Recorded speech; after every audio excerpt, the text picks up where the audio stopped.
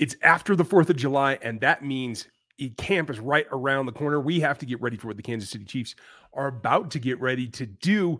There are questions, though. We're going to go over the top 5 of my questions today on Locked On Chiefs.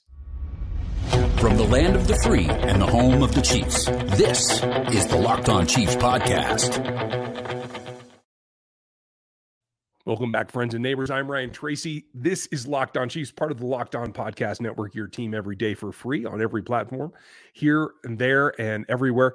Please make sure you like, sub, and hit the bell on YouTube and join those audio platforms as well. I'm Ryan Tracy, the founder of Rogue Analytics and Performance Consulting. I'm solo today to get you ready for this first week back for the 4th of July holiday. I want to take a first second right now to just say thank you to everyone out there serving at home and abroad for everything today. I hope that you got to enjoy your holiday as well.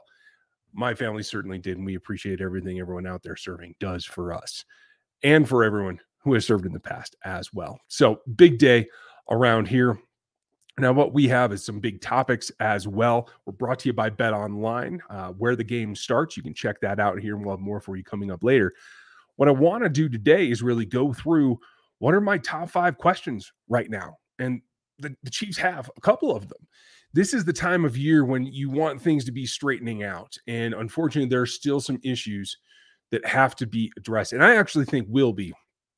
It's very easy to start off with the biggest question mark is the pass rush. It has to be there. And I got a lot of interesting questions over the last week about certain scenarios of different players and how they can come around, how they can make this work with the players that they have now. That's the big question mark. And I'm going to throw up on the screen real quickly, just a quick look at the depth chart. And what you'll see is that there are some questions, guys that are in starting slots right now that really wouldn't have been if everything were set to the way that the team probably prefers and the fan base certainly prefers. So we have to keep that in mind as we go forward. Now, Chris will be back later in the week as I will be on vacation getting ready to move. So we're going to switch gears on that here later. But from my perspective, I want to go what's standing out to me as the top 5 big things today. And it starts, again, you can't have enough pass rush. And right now, the Chiefs don't have enough. That's really just the way that it comes down to. Whether there's questions about Frank Clark, that is certainly legitimate.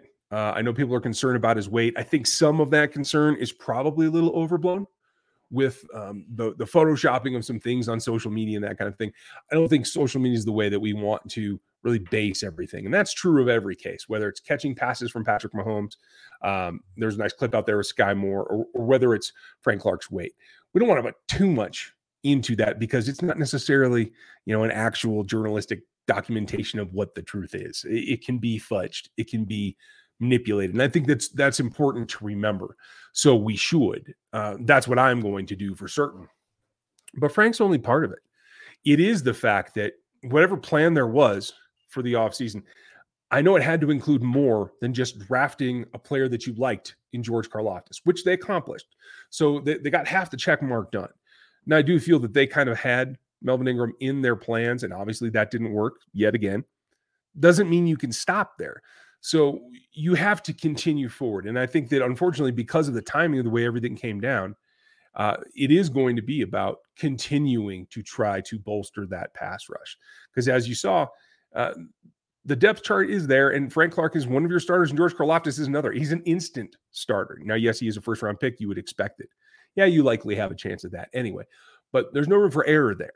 Because if either of them is unable to play any given ball game, it gets very, very questionable very quickly. Because Mike Dana is a really solid end on first and second down. He does not bring enough pass rush to help you get to the quarterback.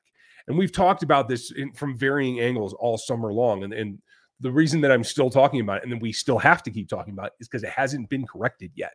I do think there will be feelers out from Brett Veach and the front office maintaining any veteran that gets cut, taking a look at that, trying to see who comes into camp where and how that shakes out. And once they get their first week, maybe 10 days of camp done, they'll have a much better idea of where they are. They're hoping that their young players can come through in the form of Malik Herring, who was injured all last season. And probably the odds-on favorite to get a little bit of playing time is Josh Kano, but We don't have anything to base that on because we haven't seen him up close and personal yet.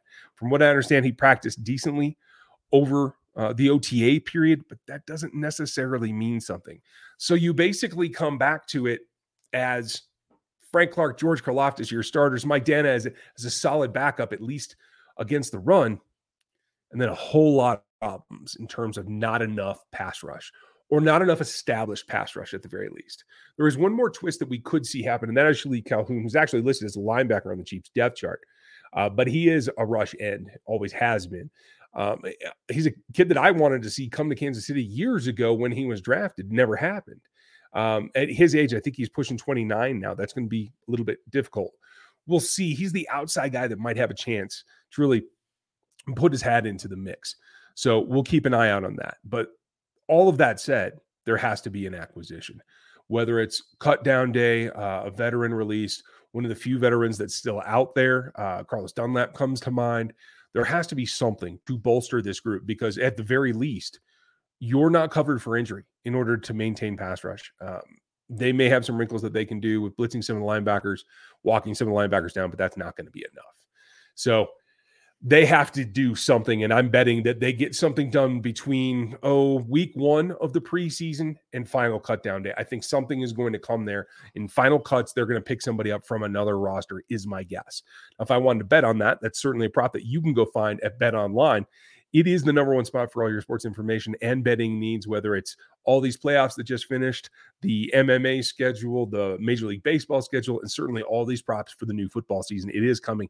It is getting closer, and they have everything you need from podcasts to more info to scores and updates instantly. It's all at betonline.net, where you can go get all that information from any device, including your phone, computer, whatever. Head over to that website today and find all the information that you need to get your money out there in a smart way. It's BetOnline, where the game starts. Now, beyond my number one, that was the pass rush, number 2 for me is very specific in the timeline for Lucas Niang because it's pasting it together in the meantime.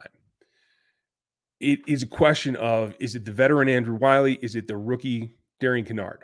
At right tackle, I can live with Kinnard. If he beats Wiley out, then that's a legitimately one starting role. The question is there foresight? Is there a road ahead that we see Lucas Niang returning? And at that point, if it is until midseason, can he actually jump back into the action and be ready to contribute? That's an even bigger question. So it may come down to the fact that Andrew Wiley may start early. Kinnard could come on. They could do some kind of other role change because they have to get solid right tackle play.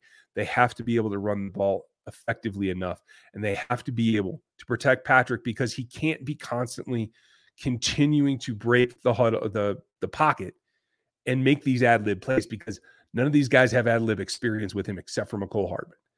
It does make it so that he has to deliver the ball from the pocket, I think, a little bit more predictably and a little bit more on time so that you can hit the tempo of the offense that has to rely on all these new pass catchers to get in time. That's going to be, it's not how far or how deep you're running your routes. It's about timing and getting the ball out. I actually think that Andrew Wiley's probably got the inside edge. I know there's been a lot of positive things said about Darian Kinnard in OTAs. We won't know until we really know. We get pads on and we're seeing them in an actual competition in training camp and then obviously in the preseason games. But that specific spot comes back to Niang. Is he even going to be in a position to return this season? Can he recover enough to contribute? That's what it ends up being.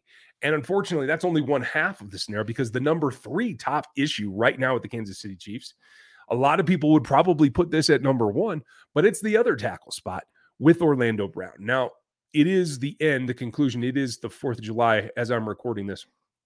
So it is through the weekend, and we haven't had any update.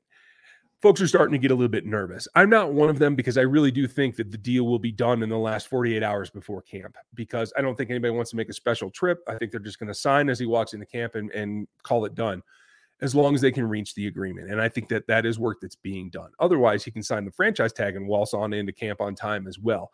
But make no mistake, being in camp on time is imperative for Orlando Brown and his continued career, whether it be in Kansas City or whether it's somewhere else. Not going to camp and being prepared for it is a big problem for him as well as the organization. So I really do feel like in the best interest of everyone involved, he does have to be in camp on time. I think that he probably will. Excuse me. So the question then becomes is he ready to go? I think from what we've seen from offseason training, he should be in decent shape. As long as that gets signed, he should be perfectly fine. If he doesn't, or he takes an extra week to sign the franchise tag, what does that mean? Well, then the two players that we just talked about in Darian Kinnard and Andrew Wiley have to come into the mix as well, but they're not alone. It is Geron Christian that I think is probably the guy that got the most reps at left tackle in OTAs for a specific purpose, and that is to hold the tide down while Orlando Brown is working itself out. So you have to think that he's going to have a shot at that left tackle. But in the end, no matter what's happened in OTAs, no matter what's happened in this offseason training cycle, when it comes down to 3 days in practice before game one, that's the guy that will start no matter what. It's good to have all those things under your belt, but you have to be the guy the week that practice begins for the regular season. And I think Orlando Brown will be in. I think the extension will be done. I'm not concerned about that yet. If it doesn't happen, then there are fallbacks, but that is a big, big price to pay. And these two tackle spots together we're back to the combination of those two things affecting Patrick Mahomes' ability to lay this offense down and to get his new pass catchers into the rhythm of it and into the system. This is a big transition, and you got to have all your best players available. That's key. So maybe that forces the franchise's hand a little bit to be a little bit more pliable and give a little bit more bend. Maybe that's what happens. We're going to have to find out. But one way or the other, we're going to see Orlando Brown. We just don't know when. And if they can do that and they can get everybody in and on track, and hopefully Lucas Niang is available later in the year, I think that does set up the offense for the best possible way to add the additions in a way that helps them maximize their performance and therefore maximizing the offense as a whole, putting up more points, leading to more wins. That is the concept. Those are the steps that you have to do as you move forward into a season. So that's number 3. 4 and 5 get a little bit trickier here in just a second. But I want to tell you about our friends at Rock Auto, because even though it's the 4th of July, they're hard at work helping you get hard at work on the things that you need to fix over on your vehicle. They save you all kinds of money, all the way up to 100% more than you would pay at a chain store that you don't have to wait for. You don't have to search for. You can find it all online and get it to your doorstep. They've been in business 20 years and they're a family business, and they treat you like one of their own, whether you're a professional mechanic or somebody that's doing it on the weekends to try to fix something that they messed up, like my tailgate. There's all kinds of things going wrong. They have all the parts from brake parts all the way up to new carpet, everything that you need. So go explore their website, put everything into your cart. Once you're ready to order, they'll ask you, there'll be a little box that says, how did you hear about us? If you would put it in locked in, that helps them know that we sent you and you heard about them here. And that's how you get amazing selection, reliably low prices, and all the parts your car or truck are ever going to need over at rockauto.com. Now, for 4 and 5, there are a number of questions. I think the top 2 remaining for me is who's going to be that third corner. L'Jarius Sneed's going to be a starter. Trent McDuffie's going to be a starter. Done deal. No way around it. Not much of a question at all. Who's the trio? Who fills out that trio with them? Because those are the guys that are going to be on the field the most. This league is mostly gone to 11 personnel, which requires a minimum of 3 corners. And honestly, to call a starting lineup, you should have 3 corners on it. The question comes down to a lot of maybes. Maybe Fenton's healed and he's ready to get on the field. I hope so. Excuse me. I think that's the best option, in that he knows the defense the best. You can then kind of riff off of that if you need to. For me, I think beyond him, it comes down to one guy who's been here in DeAndre Baker and one other new guy that they went and brought in via trade, and that's Lonnie Johnson. I think physically, if you're going to put up a trio that is prepared to be physical and understands how to contest the ball, I think the top 3 guys are likely L'Jarius Sneed, Trent McDuffie, and Lonnie Johnson. Now, Rashad Fenton's played a lot of good snaps. He's come up with some big plays, including interceptions and turnovers for this team. Johnson's super, super long. He can test the ball well, especially for bigger taller receivers, the Mike Williams of the world that the Chiefs will be playing in week 2, I think it's a positive that he ends up earning that third spot. We'll see. If it did, it allows L'Jarius Sneed to play inside most of the time. Maybe McDuffie switches out at times as well. I think it allows them a lot of flexibility. If either of those guys are good to go as the third, I think they're okay.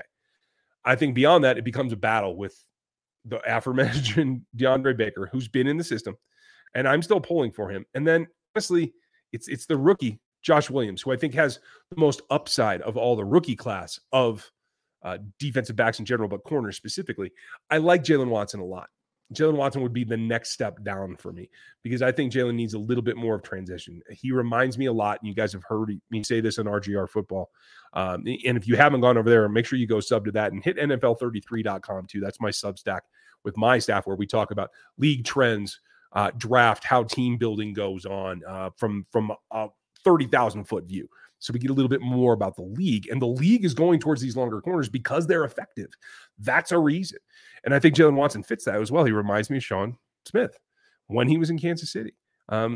He's susceptible to the long speed, but he's got the length. He's got the aggression. He knows how to play physical. And I think he's able to disrupt routes, which in this league, timing is everything. And as the quarterbacks in this league are trying to combat the pass rush by getting the ball out faster, that means disrupting routes is more effective because you don't have the recovery time. So if a defensive back can disrupt a route and put a guy in a place that he's not expected to be in terms of what that quarterback was looking for, that throws off the timing for them. It slows down their ability to get the ball out effectively, and that helps the pass rush. It all comes together, and you have to balance both sides. So I think that's critically important. I think Jaylen will get there, but I'm just not sure that he's ready to compete with Joshua and DeAndre Baker right now. But we'll see. The other dark horse is DiCaprio Bootle. Who steps up? Question number 4 for me is who steps up to claim those last spots? It is Lonnie Johnson. Is he starter worthy? Is Rashad Fenton worthy? Who's number 3? But just as important is who's 4, 5, and 6. Obviously, whoever doesn't get 3 will be 4. So 5 and 6 come down to this group that I think is really intriguing, but very, very muddy right now. So Camp will open that up and clarify that for us quite a bit. It will also give us a hint. It won't clarify everything. But question number 5 for me is how does Spags adapt to what he doesn't have in the pass rush and in experience at the defensive back level? You have Juan Thornhill. You have L'Jarius. You have a little bit in DeAndre Baker and Lonnie Johnson. You also have Justin Reed coming in there. Like, that's some experience, but still you don't have like that aged veteran to really be the leader. So you have to overcome that a little bit as well. And if I understand how Spags has worked through the years, aggression becomes something he can lean on and that he's comfortable leaning on. I hope that he does. But I hope it also takes some different forms instead of just being what we've seen recently in the nickel and safety blitzes. He's got to use the linebackers. Who does he choose to do that with? If you heard my breakdown the other day on the first quarter of the season over on RGR, I talked about how it's going to come about, when you're going to see who. And the question is going to be, can you see somebody like Leo Chanel coming in, or Elijah Lee, or Shalik Calhoun, like we talked about before, who could play a spot role of aggression in either off-ball blitzing, coming off the edge, drop-down edge type guy, a number of things that you can do to create more pressure. That's got to be the thing. Do they run more stunts in gaming? I hope that they do. I think there are ways for this defense to play that free Chris Jones up more than he has been in the past. I think that's a possibility. That all goes back to how creative does Spags want to be, and can he get everybody on the same page? Which Coach Cullen coaching the front, and Coach Daly now with the linebackers. I think that allows you an opportunity to change some things up and really mess with the film that everybody can watch from last year that maybe doesn't give everything away. I hope that that's what they're concentrated on, because in lieu of talent, you have to use scheme. And that's going to be the deciding factor in this defense if they're unable to add to the pass rush. If there just doesn't get anything come clear that they feel can help, then they have to use scheme. And it's going to come down to the coaching staff and the X's and O's and how they go about rules and aggression. That's what it comes down to. So tell me what your top 5 are. Leave your comments on the YouTube channel or in the Spotify reviews or the Apple Podcast reviews. That will help quite a bit. We're going to talk with Matt Derrick tomorrow. You'll hear from him and where we're at as well. And then later in the week, Chris will be back, and you'll be able to hear from him as I am moving and tied up with a bunch of family things. So I thank you for your time today. If you would like sub and hit the bell, that always helps us.